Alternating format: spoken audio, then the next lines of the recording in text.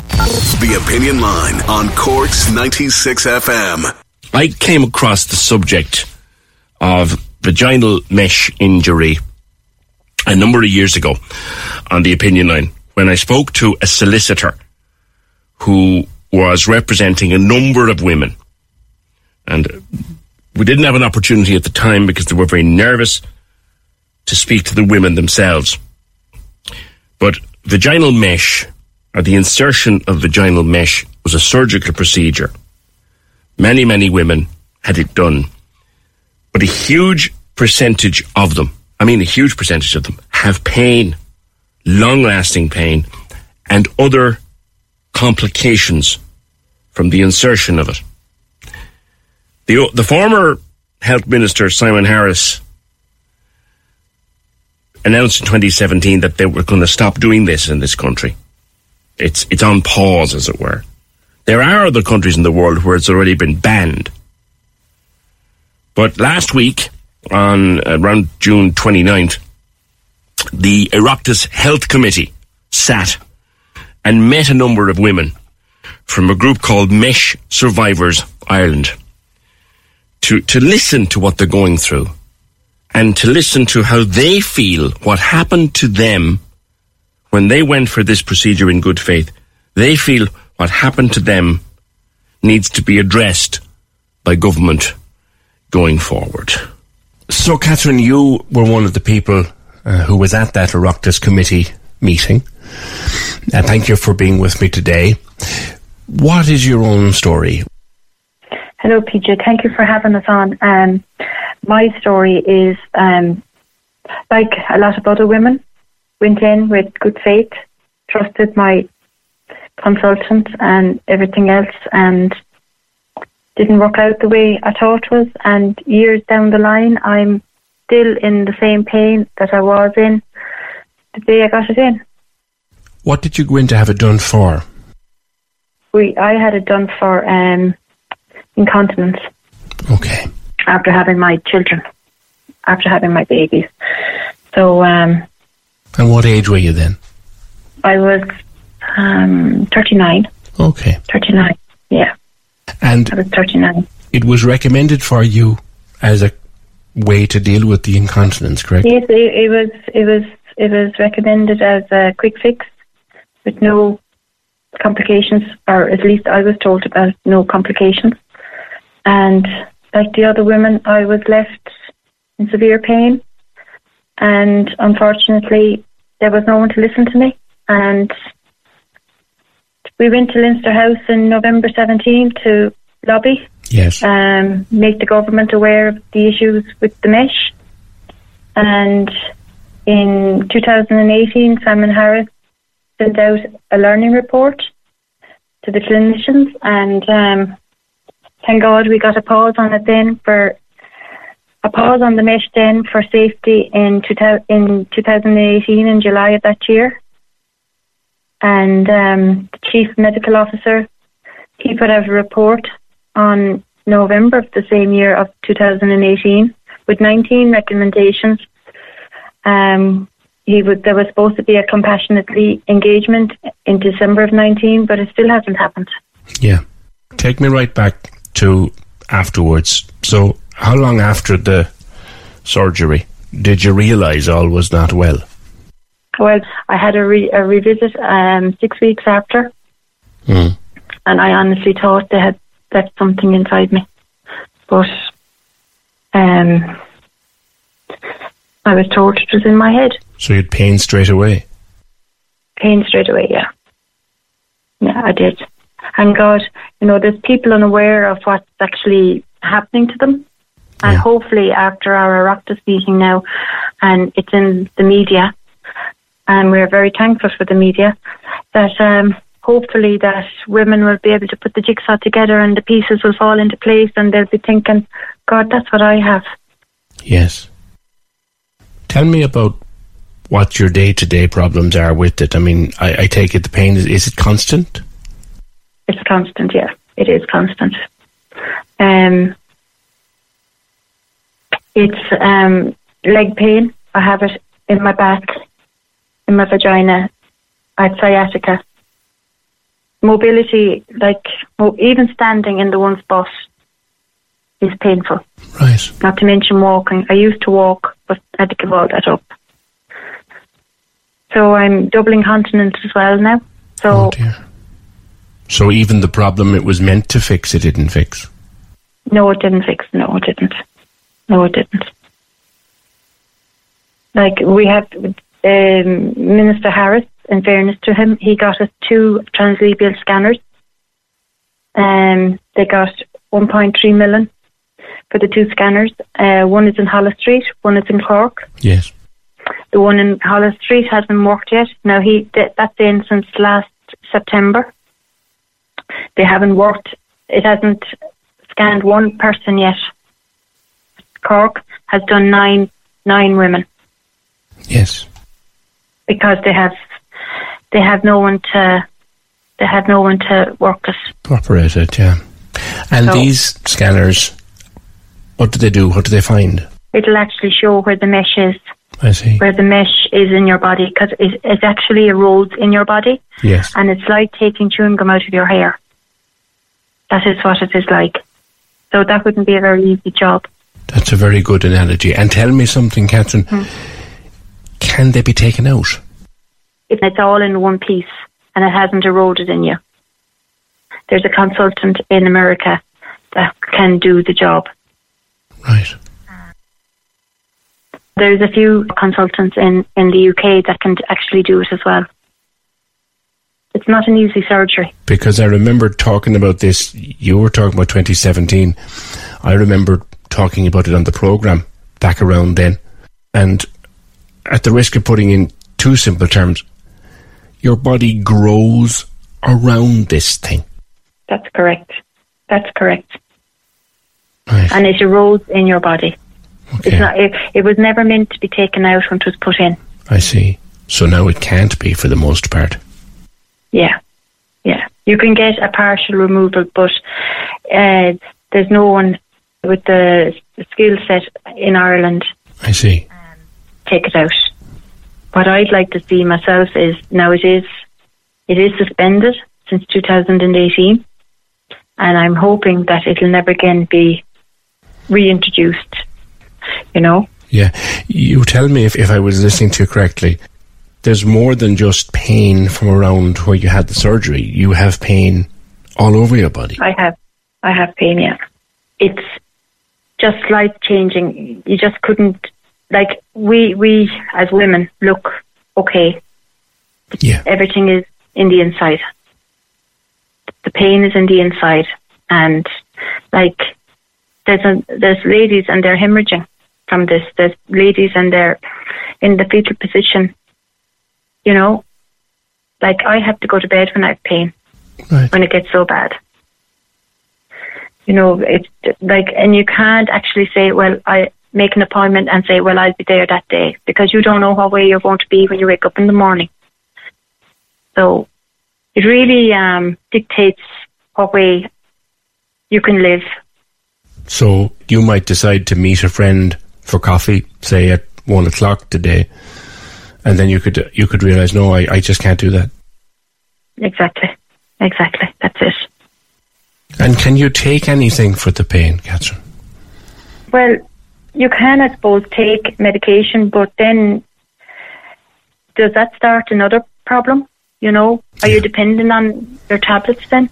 Yes. Or to keep you going? Like, the thing about it is, this was supposed to be an operation that was going to change the way we were. And surely it did change the way we were, but not the way we wanted it to change it. I know. Looking back now at it, I mean, like, how do you feel about what happened? I feel it robbed my life. It robbed my kids' life. I couldn't go to a camogie match or a hurling match because I needed a toilet. I couldn't stand. I have a walking stick. You know, I mean, down the line, what way are we going to be when we are in our 80s, 70s? You know, it's just so unpredictable. It's a constant worry then. Yes, it is.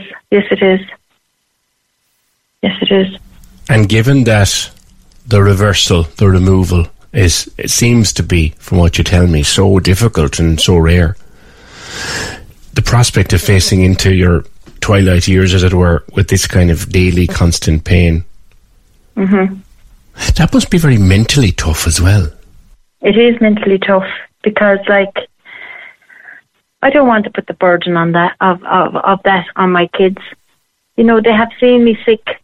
They have seen, you know, what I'm limited to do, and like, I wouldn't like to have them thinking, well, I may stay here because Mum will need someone to look after her. That's not fair. That's not fair on them. Like, the government have to sit up and listen to us. You know? Can you drive? Can you do those little things? I can drive, but it's very painful. Right. It is very painful driving. Someone said to me before as well that they could drive, but that you could get a dart of pain while you're driving, which will throw out your concentration. Right. That is right. That is right. And that has happened to me several times. Really? For me to drive comfortably, I think I would need an automatic car, but I can't afford an automatic car. I see. You know? So, you said 2017, former Minister Harris put a pause on the use of these things. What is it that you and your group want? You want a total ban, correct? Oh, completely. I don't want my children or my grandchildren or my great-grandchildren ever have to worry about something like this again. It is life-crippling. It should never have been introduced into this country. And what would you like to see our present Minister, Minister Donnelly, or whoever will succeed him, what would you like to see them do? Well, I would like him to look after the ladies. I would like every lady that has a mesh complaint to get a medical card. And I would like to see the translabial scanners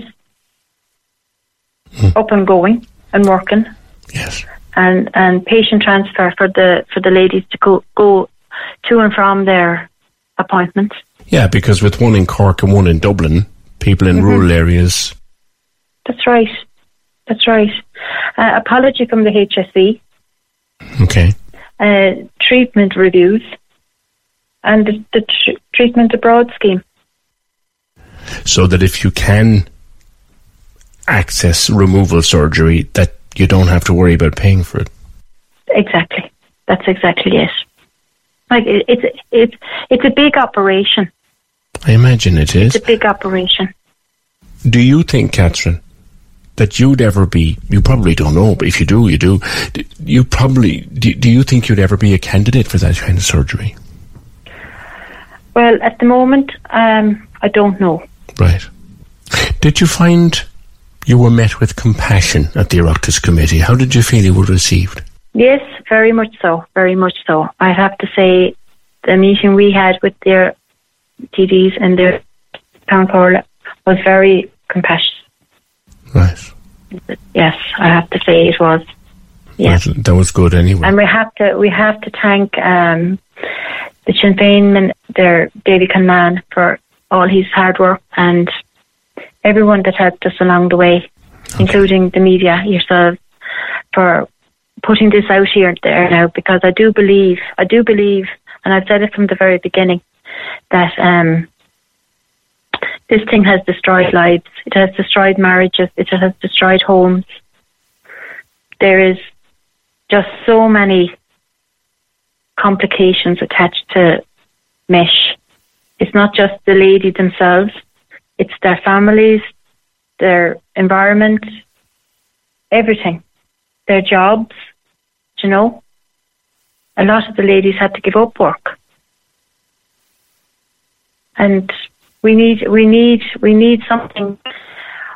We need to be acknowledged, and we need for this never to be reintroduced into our country or anywhere in the world ever again. If we could get a ban on it, I would be so happy with that. Because I do worry. I do worry about my kids and about my grandchildren.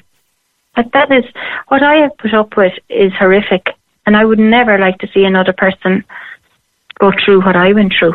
Yes, and they're still going through. Exactly. Catherine, this first came to my attention, I would say, about the middle of 2016. And it was after that, I think, that former Minister Harris made the decision to pause. And you're right, when we started talking about it first, our phones started to light up and say, hang on, that happened to me too. Yeah. Well, I have said that from the very beginning because, there is people suffering from things and they're wondering why is it so severe? What is causing my pain and my disability? And they've never had it diagnosed. Yes, exactly. Catherine, I thank you for being with me today. I hope that your health holds up as best it can, and I wish you well. Thank you very much, PJ, for having us on, and thanks for your support for the Mesh ladies. Thank you. That's the first interview that Catherine has ever given, and was quite nervous about it. I think she was really great, and thanks for being so open with us about what she is going through. I want to talk to Mary McLaughlin, who's an organiser for Mesh Ireland. And Mary, the point I was making there with Catherine was that when this came up first on the programme in around 2016, I think it was, we spoke to a solicitor because none of the women felt in a position where they could come forward and speak. And I think it's a huge development now that the women are starting to speak up, because they've been going through hell for years. Many of them still going through it quietly and silently. Mary, good morning. Good morning. Thank you for having me on the show. Good to have you with us. It's much more people than we originally thought are going through these at various levels of pain and discomfort. Yes, it is. And I've been campaigning, I think, since 2016. And this week alone, our group has been about 150 people. I just have people from the island of Ireland on my group. And after Wednesday's event, we had 20 people joined our group over the last few days. Wow. So, yeah, there's lots of people. They don't talk about it to their families. They're ashamed. They don't talk about it to their friends. People that don't know what surgery they had. People that just don't understand what's going on with them. People who have gone to their GPs.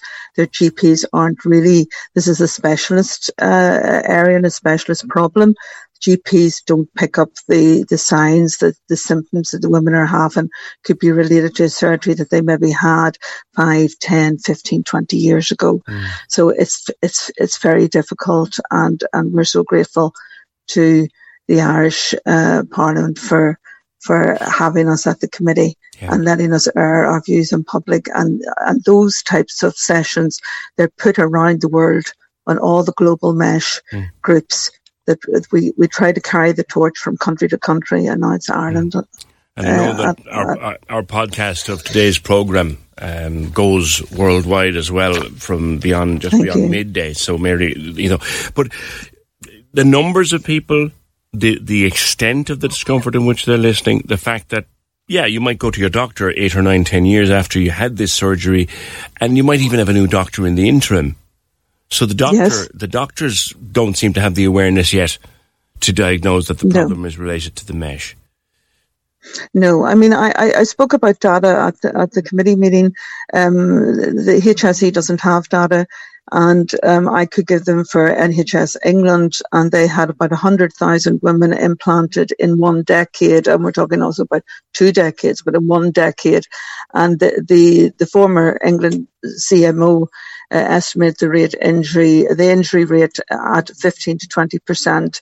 Wow. And I know here in the north we have, again, only the last decade where they started inputting things onto electronic systems, and it's not perfect, but we had around about 10,000 women showing up on those statistics, and again, 15 to 20%. That's a lot of women waiting on surgeries, and most of us have been through these non-surgical solutions, but when they don't work, you just think, what, I meant to do another urodynamics test, and you just think, I'm not doing that. Do we know, Mary, at what point in sort of the history of this treatment or this procedure At what point did we begin to realise it was problematic and it was causing difficulties for women post-surgery? Yeah, it was introduced as a mainstream solution in the early 2000s, so 2002, I think, or 2001 is Ireland's sort of benchmark. There's immediate post-surgery complications, and it's often a sign that women later on have problems again. But yes, the medical community has known about these problems, and it's documented in medical journals.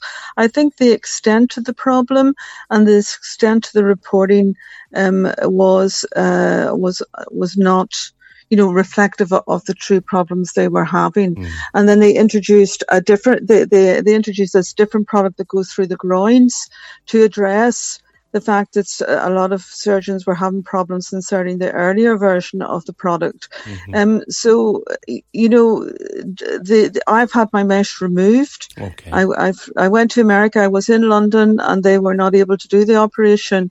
And I went to America, and the surgeon there, he has been practicing full and safe removals for 16 years. He said he used to remove partially, but the women kept coming back with the same problems. And he has worked on it, yeah. And may I ask, if it's not too personal a question, is that a very difficult surgery, Mary? For the surgeon, in terms of me personally, well, to tell you the truth, I didn't know what to expect when I woke up the next day. I mean, I flew out with 2 other women, and I was in the hospital on my own because they'd been operated 2 days before me and were back in their hotels. So I didn't know. But when I woke up, I wasn't in pain. Obviously, I had pain meds, but I was able to discharge from the hospital within 24 hours, and the recovery after that was mostly sleep, because he is an expert in his field, and I had no bruises. I had very, very clean suturing. He took pictures of the surgery. He came and explained to me what happened, and there had been mesh in my urethral wall, so my bladder pipe wall, and there had been mesh in the wall of my bladder, and I'd had my mesh in for 10 years and had all the types of symptoms that other women have. So I was able to fly home from America to Ireland a few weeks later, even though he had to stitch my bladder and how are you now, Mary? I am very, very good. So like Catherine, I couldn't walk, and that's because of this mesh in the groin. It's pulling on all the hamstring muscles in your leg. So the more you walk, the tighter that gets, and it can't. Why we're so tired and have to lie in bed, the surgeon explained this to me, is because the muscles are being held up by the tape and they can't relax. So the more you walk, the tighter they get, and the harder a day you have, the more time you have to rest up lying in bed to let your leg muscles release. And that's something nobody explained to me in 2017 when I started trying to get behind this. The doctors were saying to me, well, it's a bladder sling. It won't be affecting your legs. And so many women phone me and say, I can't walk, I can't sit. So this goes in the whole pelvis area. Pulling up to Mickey D's just for drinks? Oh yeah, that's me. Nothing extra, just perfection and a straw. Coming in hot for the coldest cups on the block. Because there are drinks. Then there are drinks from McDonald's. Mix things up with any size lemonade or sweet tea for $1.49. Perfect with our classic fries. Price and participation may vary. Cannot be combined with any other offer. Ba-da-ba-ba-ba. Infections, walking, sitting, concentrating because of the chronic pain. It is debilitating. My son told me I lay 16 hours in bed most days before I flew to America. 16 hours. No. Just lying there with all the incontinence as well. As you describe it, I mean, even I'm sitting here and I'm cringing at the thought of it. So I can't imagine. Well, I'm back to work now. I've built up my work again. I have 0.8 work. I work from home. I'm a lecturer, and online teaching has come to my aid. So I've built up my work generally over the past 3 years. I haven't seen a doctor about my bladder or my legs, or my, all the pains and symptoms that I had before I went. I haven't been in the health system about that since then.